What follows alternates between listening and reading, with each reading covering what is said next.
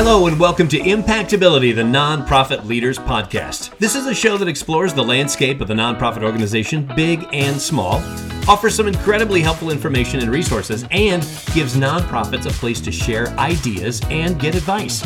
I'm your host, Joe Turner. Our show is sponsored by Sukup Strategic Solutions, offering a wide variety of services to help nonprofits maximize their impact. So let's get into solving the problems that might be plaguing your nonprofit. DEI, or diversity, equity, and inclusion, is a subject that often comes up but is not fully addressed. We can all agree that there's no room for racism or exclusion in our world today, but could you be guilty and not even know it? What is DEI? Why is it important? How does it affect your nonprofit? Those are some of the questions we're going to answer today on Impactability with our guest, Riley Randolph. Now, Riley holds an undergraduate degree in communications with a minor in interdisciplinary studies, and she had a focus in critical race theory during her studies. Riley is a grants manager at Sukup Strategic Solutions. She not only is writing grants, but she's also doing a lot of grant research as well. And she's written millions of dollars in grants. Her largest award to date was earlier this year when her Community Development Block Grant was approved for just shy of $1 million.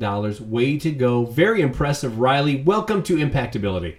Thanks for having me, Joe. I'm excited to be here. It's great to have you here. This is a great topic, and I'm glad you're so passionate about it. And we're going to talk about your passion in a minute, but let's just jump right into it, starting with the obvious question. Let's break down what DEI is. DEI stands for diversity, equity, and inclusion. So diversity being defined as the practice or quality of including or involving people from different ranges of social groups, ethnic backgrounds, different genders, sexual orientations. So as nonprofits, the clientele that you serve is uniquely different for your organization. So you want to make sure that you use that. We define equity as the state of being equal, especially in status, rights, and opportunities. So, within the past 18 months, especially because of COVID, we've seen a lot of funders particularly interested in the equity aspect of DEI. And then lastly, we have inclusion, which is the practice or policy of providing equal access and opportunities and resources for people who might otherwise be excluded or marginalized. So that in a nutshell is DEI. Because of COVID, we're seeing a lot of funders really honing in on DEI because, they want to assist those marginalized peoples, especially in the face of a pandemic. Yeah. Now, having a nonprofit understand these terms, the definitions, and how they apply, pretty good first step, don't you think? Oh, absolutely. So DEI is not something that you just want, your higher ups, like your board of directors or your executive director to know. It's really something that you want the entire organization to be educated on because it truly does affect the entire organization from top to bottom. Why is it such a major topic today? DEI has always really been a topic amongst our nation, but more recently, due to some of the racially charged incidents that have happened, it's really taken the front seat here. And we're not talking solely about the color of one's skin, though, correct? That's funny you mentioned that. So contrary to popular belief, DEI actually covers differences such as race, ethnicity, gender, sexual orientation, age, disability status, and much more. Diversity is really the key word. So anything that makes you and I different technically is covered under the umbrella of DEI. So it could be color of your skin, race, the church you go to. There's a lot involved here that people probably don't think first off. Oh, absolutely. And, the biggest factor when it comes to DEI too is also household income. So you've got to look at different tax brackets, how that impacts the life of, the clientele that you're serving, and it impacts the services that you provide them too. Wow. Now that's something that I hadn't thought about. I was thinking more on that subject, and you mentioned it a moment ago. I'm thinking of ageism, which is another thing that's really starting to get a few more headlines. Absolutely. Yeah. DEI, there's a lot that is covered under that umbrella. And I think, as you said, ageism and racism are the two bigger topics that people associate with DEI, but it covers so much more. What should a nonprofit be tracking? Excellent question. When it comes to collecting data, it can be intimidating. I know because I've done it myself.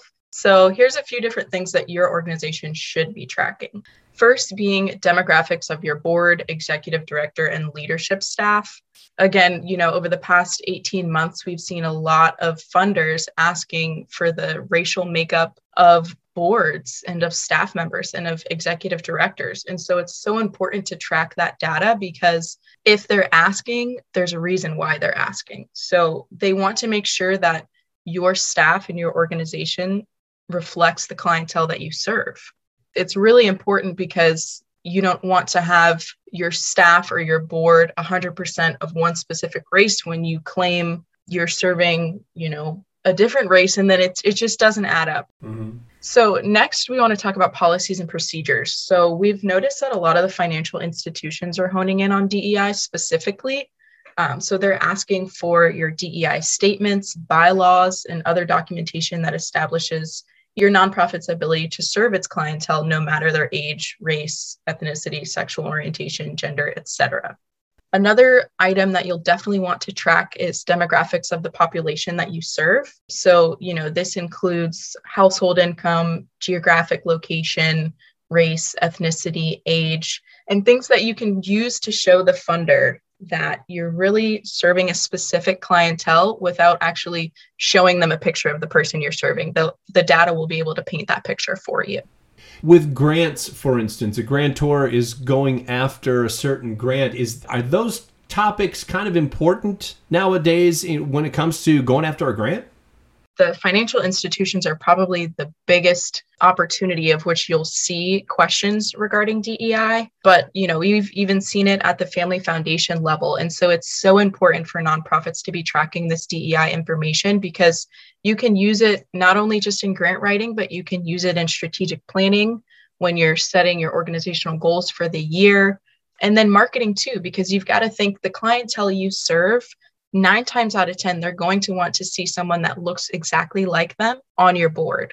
So it's just little pieces of information like that you can utilize to better your organization overall. Well, now that helps us segue to boards, because as you're pointing out, and again, I don't want to put words in your mouth, but it sounds like what you're saying is you need to have kind of a diverse board if you really want to go after some grants, and also the people that you're going after to ask for gifts. Oh, absolutely. Board demographics are key when it comes to DEI. So, as you're starting to recruit board members, keep that in mind. Take an internal look. Who are the people that I'm serving, and how can I best serve them based on getting individuals that look like them or that live where they live? Funders ask, does your board live in the community that your organization serves? So Riley, how can a nonprofit build the values of diversity and equity and inclusion into their operations? First, you have to start with your team and making sure that everyone understands what DEI is and how it affects their day-to-day lives. Once it resonates with your team, you'll find that it's easy to pick up opportunities every single day to institute DEI practices. We're speaking with Riley Randolph, and we're talking about diversity, equity, and inclusion, DEI. You're hearing those letters come up a lot, and you're going to hear a lot more. And we're going to hear a lot more from Riley in just a moment. We're going to take a short pause, but when we come back, we want to find out the things that your nonprofit can do right now to add some of those into your nonprofit today, especially if you're looking up and down and seeing, maybe you're not as diverse as you think you are. We're going to find out more about that in just a moment. You are listening to Impactability, the Nonprofit Leaders Podcast. I'm Joe Turner. We'll be right back. One of the biggest challenges facing nonprofits today is securing grants. Where do I find information on grants? How do I write a grant? And how do I submit the grant? And then, of course, the dreaded midnight deadlines. Hi, I'm Teresa Stos, and I have been there and done that. At Sukup Strategic Solutions, we have a team of expert grant writers with years of experience writing hundreds of grants for nonprofits just like yours. Visit our website today at sukupstrategicsolutions.com and schedule a free consultation about your grant writing needs. That's SOUKUP strategicsolutions.com. Let's work together and get the grant that your nonprofit deserves. Welcome back to Impactability, the Nonprofit Leaders Podcast. I'm your host, Joe Turner. Today, we're speaking with Riley Randolph about DEI, diversity, equity, and inclusion. Riley, I read a blog that you recently wrote on the subject of DEI, great blog, and it seems to be a really important topic to you. You even, in your bio, we read about your minor focusing in critical race theory. So it leads me to ask, why is this such an important topic to you? Why are you so passionate about it? Being a biracial woman, I know exactly what it's like to be the outcast. So in college, like you said, I took courses about race theory and international relations and interracial relations because it's something that hits home to me. Growing up in a biracial household, I saw both sides of the fence when it came to privilege. So it's so beautiful to see that the world is really stepping up their game when it comes to DEI. And I think the more we have conversations like this, the better off we're all going to be, don't you think? Absolutely. You know, the world is an ever-changing place, and I just want to leave it better than I found it. And you got to think that, especially for a nonprofit, if they are more diverse, they're going to attract more people to the nonprofit, not only to volunteer or want to work or want to know more about the nonprofit and its mission, but also attracting a diverse board and, in exchange, attracting a nice, diverse giving community as well. If you really think about it, if you can appeal to the masses, then that's only going to benefit your organization. Now, don't get me wrong. I know that every organization has a specific clientele that they're looking to serve. But if you can broaden that clientele within your population that you're looking to serve, that's where you want to be. Yeah. Are there any self-assessments that a nonprofit can do to kind of check themselves on DEI? There are actually. I haven't conducted any myself, but I know that there are definitely some out there. So I would be interested in hearing what, some of the listeners have to say if anyone's conducted those DEI self-assessments. What are some of the things that nonprofits can do to build a more inclusive organization? So I would say don't be afraid to have those hard conversations. 9 times out of 10, a situation can be improved just by talking it out. I'd also say, make sure that the population that you serve has role models that they can relate to within your organization. And lastly, track your data. You'd definitely be surprised as to what it'll show you. But let's be clear, don't do it for the sake of it. Do it for the reason behind it, correct? Absolutely, Joe. Don't just jump into DEI because funders are asking you about it. Do it because it's our civil duty as humans to strive for equality for everyone, no matter their race, gender, sexual orientation, or other demographics. Great point. What do you think is a good way that an organization can show they embrace DEI? We briefly touched on it earlier, but having a strong DEI statement and making sure that your team represents the clientele that you serve, and even incorporating diversity into everything you do. And make sure everybody on the staff, from the board member down to a volunteer, everybody in between knows that you embrace diversity. So incorporating diversity into your organizational goals or your outcomes can be super beneficial and a good way of reminding your organization of the why behind DEI. The why behind DEI. I like that. Is there anything that I haven't asked you that you'd like our listeners to know about, especially from you personally, about DEI and why it is just so vital that nonprofits, businesses of all shapes and sizes, obviously, but nonprofits embrace DEI and make it a really important part, and as you mentioned, goal in their mission and in their organization? Great question. We're actually at a turning point. Over the years, we've seen grantors and funders ask for more data, but that was more programmatic data. Now that we're looking truly at demographics and DEI data, that's definitely something that is going to catapult us into a new world, to be honest. And so it's very exciting to have these conversations and know that these topics are being brought up, not just at the nonprofit level, but at the business level and, just all around the world. So it's really exciting to know that we're having these conversations. Yeah. Riley, thank you so much for joining us today on Impactability and giving such an incredible schooling on an important topic. We appreciate your time. Thanks, Joe.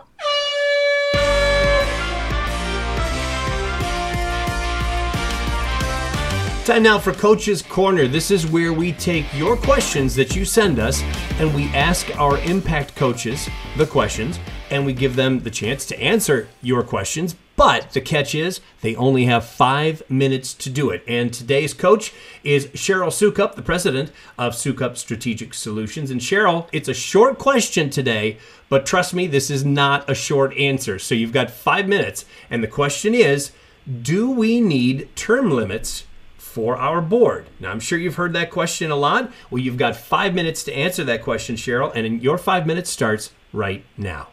Thank you, Joe. This is a great question. I get this question a lot, and my answer is always yes. It is best practice in governance to have term limits. And I think our experience as consultants has been that a lot of the most severe dysfunction comes from board members who have stayed too long, and other factors that can be addressed by really good bylaws. And one of the ways to prevent board members from staying too long is to institute term limits. There's so many benefits to having term limits. These would be written into your bylaws, and they provide a structure that can prevent that dysfunction that comes from board members staying too long. I think one of the things that happens when you don't have term limits is that board members who are so very much appreciated for all they've done for the organization, those board members stay on too long because nobody wants to ask them to leave. They feel bad asking them because they have done so much to benefit the organization, and they feel that that board member would then be offended. In reality, a lot of times, board members who have been around for a really long time could use the break. But if nobody else steps up to fill that void, they're worried that the organization that they've invested so much into will not continue to succeed if they leave. Then there's just other board members who just don't want to go. It's time for them to go and they just don't realize it. So I want to give you a few tips on how you can institute term limits without offending board members. One is to allow for multiple terms and then opportunities to come back on later. So if your board has 2-year terms for board members, you could allow up to 3 terms. So 3 terms times 2 years, that's 6 years. That's a pretty good long time for somebody to be involved as a board member. And then if they really are very committed to staying active as a leader and they really want to come back on the board, they can, if you give them a year off and specify that in the bylaws. You can involve them on a committee, you can give them a special advisory role, etc., but they won't be serving on the board officially during that time frame. Another tip for you is to allow founders to stay. You can write into your bylaws a specific mechanism by which founders are able to stay for their lifetime. And so that is not something that I would typically advise, but if that is the biggest barrier to having term limits, then I say it's better to allow those founders to stay and create that mechanism than to not have term limits for anybody. The next is to create an emeritus board, and this can often help a founder feel comfortable transitioning, and then other board members who have stayed on for a really long time and have been very committed to the organization and are still willing to be involved and still willing to donate to the organization and provide financial support, as well as at times advisory support. Then you can invite them to serve on the emeritus board and convey emeritus status to them. So you'll be able to read more about emeritus status and what that means on our website. Another tip is to engage in succession planning. So if you know that there's somebody else that's able to step in as the vice chair and then the chairperson, then it's easier for the existing chairperson to lead, right? So if they're very concerned about the well-being of the organization, they may not want to come off of the board or come off of the chair position and move on because they are worried that the organization will suffer. And so one way that you can ensure that they have the flexibility and feel comfortable going is that there's a qualified and willing person to step into those positions. Another tip is to diversify your board. A lot of times we hear, well, we don't have an incoming board chair because no one has time. So we're going to extend the term of the existing board chair because there's nobody to take over. And I would suggest to you that this often happens in organizations in which the entire board is still working in their professions. They're busy at their jobs. Maybe they have families at home that need their time and their caring and their support. And so they have a very limited amount of time to serve on the board and volunteer with the organization. So one way to prevent this is to ensure that you have not only people who are working on your board, but also people who are retired, who have a little bit more time to spend. So those are my tips for you. There's more information about term limits and about founders and about emeritus boards on our website, which is impactability.net. Well, thank you for being our coach, Cheryl. Cheryl Sukup, president of Sukup Strategic Solutions, our coach today on Coach's Corner. Again, Cheryl, we appreciate your help. Thank you. Thank you so much, Joe.